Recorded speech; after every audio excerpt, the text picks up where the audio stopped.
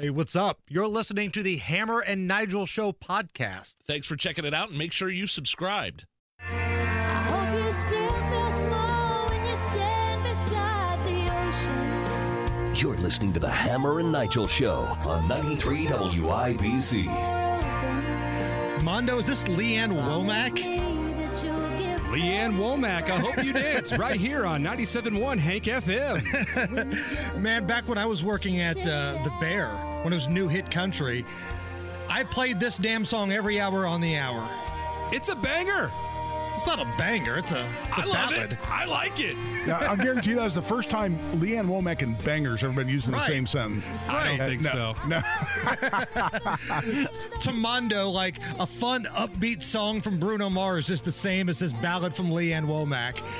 So the reason we're playing I Hope You Dance is this story from the Washington Post where they say therapists around the nation are seeing hope fatigue.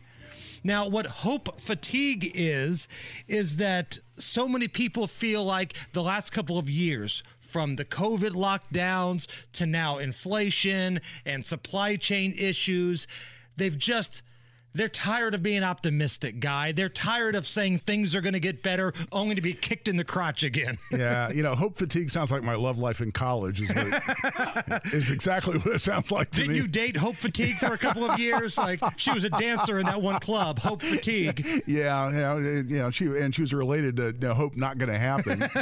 Yeah.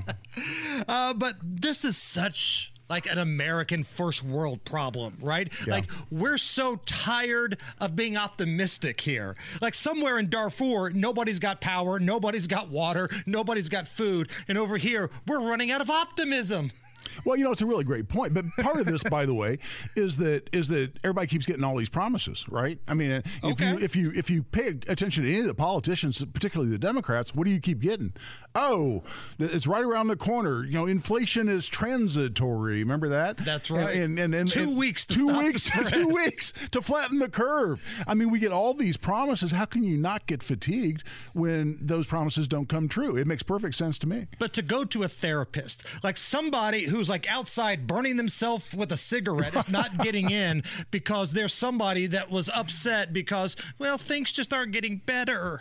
There's a difference between having a mental illness and hope fatigue, I think. Yeah, and your likelihood of getting diagnosed with hope fatigue is directly proportional to the times you've ever needed a quiet space, to go hug a teddy bear and be made feel better because there was a microaggression that was directed at you. I guarantee you those things are all related.